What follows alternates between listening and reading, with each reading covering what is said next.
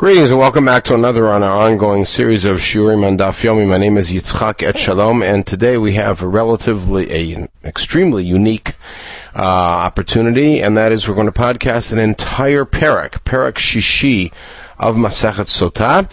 Is one daf, half of which is the Mishnayot of the Perek, 4 Mishnayot of the Perek, again grouped together as we've had in the last few Parakim, and the second half is a very brief Gemara, basically focused on the last Mishnah. So if a man issued kinui and there is testimony of proper stira, and then afilu shamame ofa poreach, the proper way to understand this is even if he heard from a bird, meaning if whatever source he heard that she really is guilty, meaning as far as he's concerned, it's what we would call a kimli. He knows that she's guilty. Yotziviteng tuba. He cannot give her to drink. Therefore, he has to divorce her. But because she did not have the opportunity to drink the water and therefore clear her name, he does have to give her the tuba. Divrei Rabbi Eliezer. Rabbi Yeshua Omer, he has a higher bar for what the fellow has to know. Until the women who spin flax under the moon. In other words, people who are gossiping until they're talking about her. In other words, one simple voice, like you heard her from a bird, is not enough. But if the women are gossiping about the affair she's involved with, then indeed he must divorce her. So the Sotah process cannot continue. It is interrupted, and he gives her the ketubah. Now, this is something that we had back in the first parak. If one witness comes and testifies that she indeed committed the infidelity, lo eita shotah, the process is stopped. V'lo od, ela afilu eved afilu shivcha. Not only that, doesn't have to be a proper witness. It could be a slave girl. Hare'elu nemanin af tefoslamik tubata. They're not only believed to stop the process and to cause her to be divorced, but also to invalidate her and deprive her from collecting her ketubah. Now, if you recall back in the end of Masechet Yevamot, in the entire discussion, a very lengthy discussion about testimony that a man has died for the purposes of allowing his wife to remarry, so there are 5 women who are not trusted to give this testimony, and they are the woman's mother-in-law, which means it's the mother of the fellow who's supposedly dead, and her daughter, meaning this woman's sister-in-law, her co-wife, her ko-yevama, and her husband's daughter. They all have reasons that they would want to mess this woman up, to have her remarry, even though she's really married, and thus cause her to have to leave both husbands, etc. Nonetheless, hare'elu nemanot, chamota, uvat chamota, tzarata, vivimta, uvat ba'ala, these 5 women, hare'elu nemanot, they are believed to say, we saw her commit the infidelity. However, unlike the previous group, including Eved and Shifcha, she cannot deprive them of the ketubah. They cannot deprive her of the ketubah. All it does is stop the process. She cannot drink, and as a result of that, she must be divorced. But she does get the ketubah in that case, because those 5 women cannot be trusted vis-a-vis the deprivation of the ketubah. Now, Shahayam Bedin, really, and we have this at the very beginning of the Masechet, really, it is a reasonable thing that things should have gone differently than they are. We just said that one witness of Tuma is enough, but we said, Umay medut rishona, if the earlier testimony, which is testimony about stira, shein osarta isur olam, which does not ban her forever from her husband just until she drinks, and cannot work with less than 2, Edut acharona she'osarta isur olam, so the final testimony, in other words, testimony of Tuma, which does ban her forever, it is a finished piece, and odin shelot kayem pachot mishnayim certainly should require 2. It's far more serious with far greater consequences and irrevocable consequences. Certainly it should require 2. Talmud Lomar, therefore the Torah says, ve'ed ein ba, that the Torah testifies that she has no witnesses, meaning kol edut sheyesh ba. This is another form of the way we understood it at the beginning of the Masachet, that the Torah says, if she is nitma ve'ed ein ba, meaning any sort of witness she would have would be enough to testify to the infidelity. The fact is there's nobody who saw it. Now, now flip it backwards and say, that presents us with a kal v'chomer vis-a-vis edut stira. Uma im edut achrona. She'osarta isur olam, if the second edut, meaning edut of Tuma, which bans her forever, can work with only one witness, and an invalid witness at that. So the earlier testimony, the testimony of stira, which does not ban her forever, certainly should work with only one witness. Talmud Amar, therefore the Torah says, now this is not in the context of Sotah, it's in the context of Gittin. When the Torah says if a man marries a woman and he won't like her because he finds an ervat davar and he wants to send her away, and the reason is kimatzah ba ervat davar.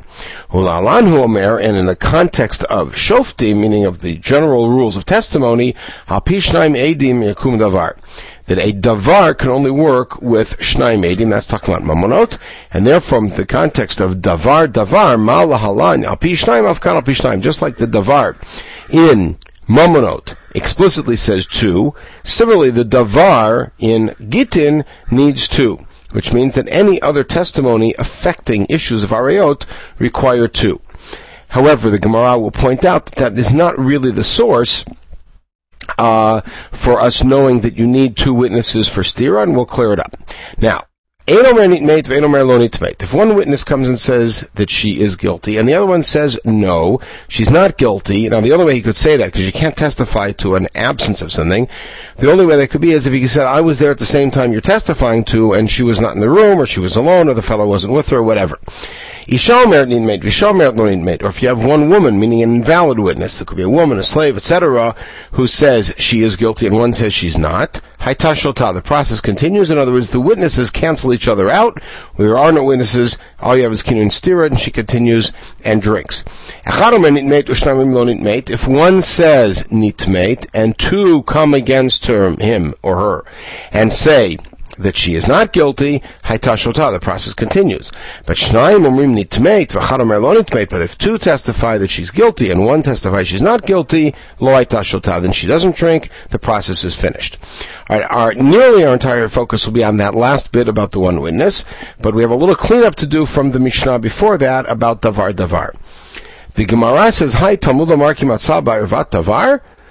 In other words, when we say, I would have reasoned via kal v'chomer that I could use only one witness for stira, therefore it says, what? Davar? That's not the source. Talmud Amar ba.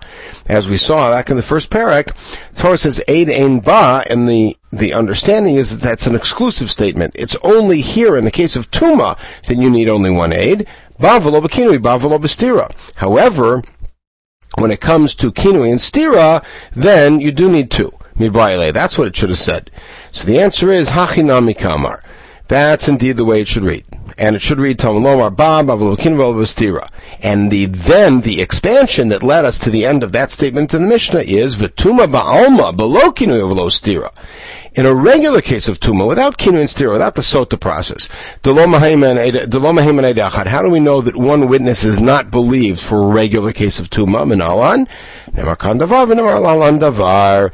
Just like it says Davar here in Erva, it says Davar in Mamonot, Malan Mishnei Edim, just like over there, it says Davar, Al Pishnaim Edim Yakum Davar, Hafkan Mishnei Edim. So therefore you need two witnesses to Kiddushin, you need two witnesses to Gittin, you need two witnesses to testify that a woman without the Sotah process has committed an indiscretion, etc. Now, again, the last Mishnah talks about 1 versus 1. Now, Edomer nitmeit. We said that if one witness comes and says nitmeit and another one comes and says lo nitmeit, then the process is not interrupted. The only reason the process is not interrupted is because the second guy contradicted the first guy. Halo kamachishle, but if there were no second fellow to contradict, in other words, just one witness came forward and said she's guilty, Eidachad meheman, we believe him. Menhanimili, what's the source for the idea that we believe one witness? The Tana Rabbanan. And this is a bright that we've seen several times. Ve'ed ein ba, v'shnayim hakatuv medaber. When the Torah says ve'ed ein ba, meaning in the beginning of the Parshat Sotah, if a woman is in seclusion with a man and nitma'a ve'ed ein ba v'hilo nitpasa, what's that mean? V'shnayim hakatuv medaber. Eid ein ba means there aren't two, there's only one. Maybe it means there's not even one. Eid ein ba, the way you literally read it, there is not a single witness. The Torah in another place, and it's exactly the piece that we saw at the beginning of the Masachet, the Torah says in describing the parameters of Eidut, Lo yakum eid echad bi'ish. One witness cannot stand up to testify against somebody. Now, the fact that it says Eid and Echad, the word Echad is extra, because Eid is singular. Mashva shnamar lakum Eid. Any dashu Echad? The fact that it's singular, I know it's Echad. Matom nomar Echad. Why does the Torah say, add the word Echad, the number? Zebana'av. This establishes the model.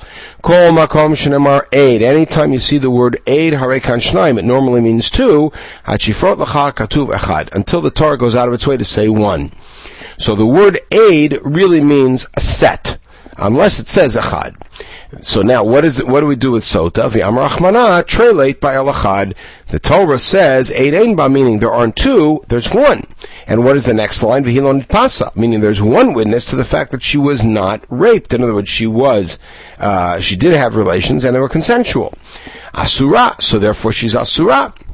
Meaning, if one witness comes forward and says, I testify that I saw her have relations with a guy and it was not under coercion, then she's Asura and there is no Sotah process.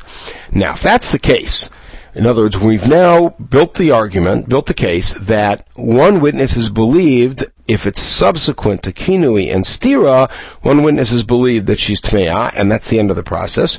And since you're telling me that Mid'oraita, we believe one witness in this circumstance, in this sequence, how does the other witness come and challenge him and contradict him? Because you got through saying in the Mishnah that if one witness says she's guilty and one witness says she's not, then they cancel each other out and the process continues. What's the famous dictum of Ula about one witness? Anytime the Torah gives credibility to one witness, we regard him as two, meaning a full set. So how does the second guy, who's certainly a lone contradictory witness, cancel out the two, one person, but the Torah gave him credibility, who said she's guilty? So how does that work? Ula says our Mishnah should read in the first part of the last Mishnah, Lo hayta shota. If one witness comes and says she's guilty and one witness says she's not guilty, she doesn't drink. Where the first witness is believed, the second one's disregarded. So Rabbi Yitzchak also read that in the Mishnah. Rabbi Chia maintained our girsa. So Rabbi Chia kasha de Ula, so Rabbi Chia's position to read the Mishnah the way we read it, that the process continues, has the challenge of Ula, which is that if we're believing the one witness, that gives him credibility like two. And if so, the other witness who comes to contradict him should be ignored. So why does the process continue? So lo kasha kan ratachad kan bezeh. We have a simple answer, which is it depends when these two contradicting witnesses come. If they come simultaneously b'vat achad, then they knock each other out. But if they come one after the other, which means one comes and says she's guilty, and then based on that, we say, okay, the process stops. Then another one comes and says, no, she's not guilty, then we say, we've already got testimony that she's guilty, and you are ignored. And that solves the problem. Now, the question is that going to work? Tnan, in the second half of Mishnah Daled, we saw Eid Omer Nitmeit, Ushnam Milo Nitmeit. If one witness says Nitmeit, and two say no, then Hayta Shotah, the process continues. What's the implication? Hachad v'chad lo Hayta Shotah. So the implication is, if there was one who said Nitmeit and one who said Lo Nitmeit, then she doesn't drink. In other words, the process is interrupted. Tiyufta Rabbi Chia, that seems to support the gears of Ula and Rabbi Yitzchak, that 1 versus 1 cancels the process, interrupts the process. So what's Rabbi Chia going to do? Rabbi Chia would answer as follows. Look at the last clause in the parak. If two say nitmeit and one says not, then lo hayta shotah, the process is interrupted. What's the implication? Hachad v'chad hayta shotah. The implication is if there was only one saying nitmeit and one saying lo nitmeit, the process would continue. So, being medayik, reading very carefully from the third and fourth clauses of the fourth Mishnah, you're going to end up with a contradiction anyways. There's no way to solve it. Alakula psula edut. So the way Rabbi Chia would answer it is that the entire piece of the Mishnah is talking not about men who are proper witnesses coming and testifying, but about psula edut, whether it's women, whether it's slaves, whoever it might be. Rabbi Nechemia, and it's based on the following ruling of Rabbi Nechemia. The time of Rabbi Nechemia Omer. This is a variation on Ula. Anywhere the Torah gives credibility to one witness, then you don't go by the norm, which is the minute you have two witnesses, that's like 100 witnesses. 2 witnesses versus 100, they're equal. You don't say that. When you have a situation where the Torah gives credibility to one witness, that means that we're not working in the normal pattern of testimony, and then you simply follow a majority of voices. Therefore, two women against one man is like two men against one man. In other words, the fact that the Torah gave credibility to one witness means it's not demanding normal testimony. And therefore, if there are two women who say one thing and one man said something else, we don't say, the man has greater credibility. It's like two men against one man. So that's one version of it, which means that at the end of the Mishnah, we're talking about Psula Edut, and therefore, if two said nitmeit and one said lo nitmeit, we listen to the two. If two said lo nitmeit and one said nitmeit, we listen to the two, and she continues to drink. That's version one. V'ika da'amri, some people limited Rav Nechemia as follows. If the first witness who said nitmeit was a guy, meaning a kosher witness, then even 100 women coming afterwards are only like one other and don't cancel him out. In other words, Rav Nechemia's halacha, we'll see in a minute. What's the case here? We're talking about a case where a woman came first, and therefore, when a woman came first, and then the other two came and said lo nitmeit, then we just use the majority and say, okay, the process is now continuing because we don't have testimony that it's been violated. Now, now we have to read Reb Nechemia a little differently. Anytime the Torah gives credibility to one witness, you follow a majority of voices there. That's only when they're psulim. So therefore, asushte nashim bi'isha achat kishnei nashim bi'isha achat. Notice the difference. Here what they say is two women versus one woman is like two men versus one man. In other words, we follow majority of voices only vis-a-vis the psulei edut.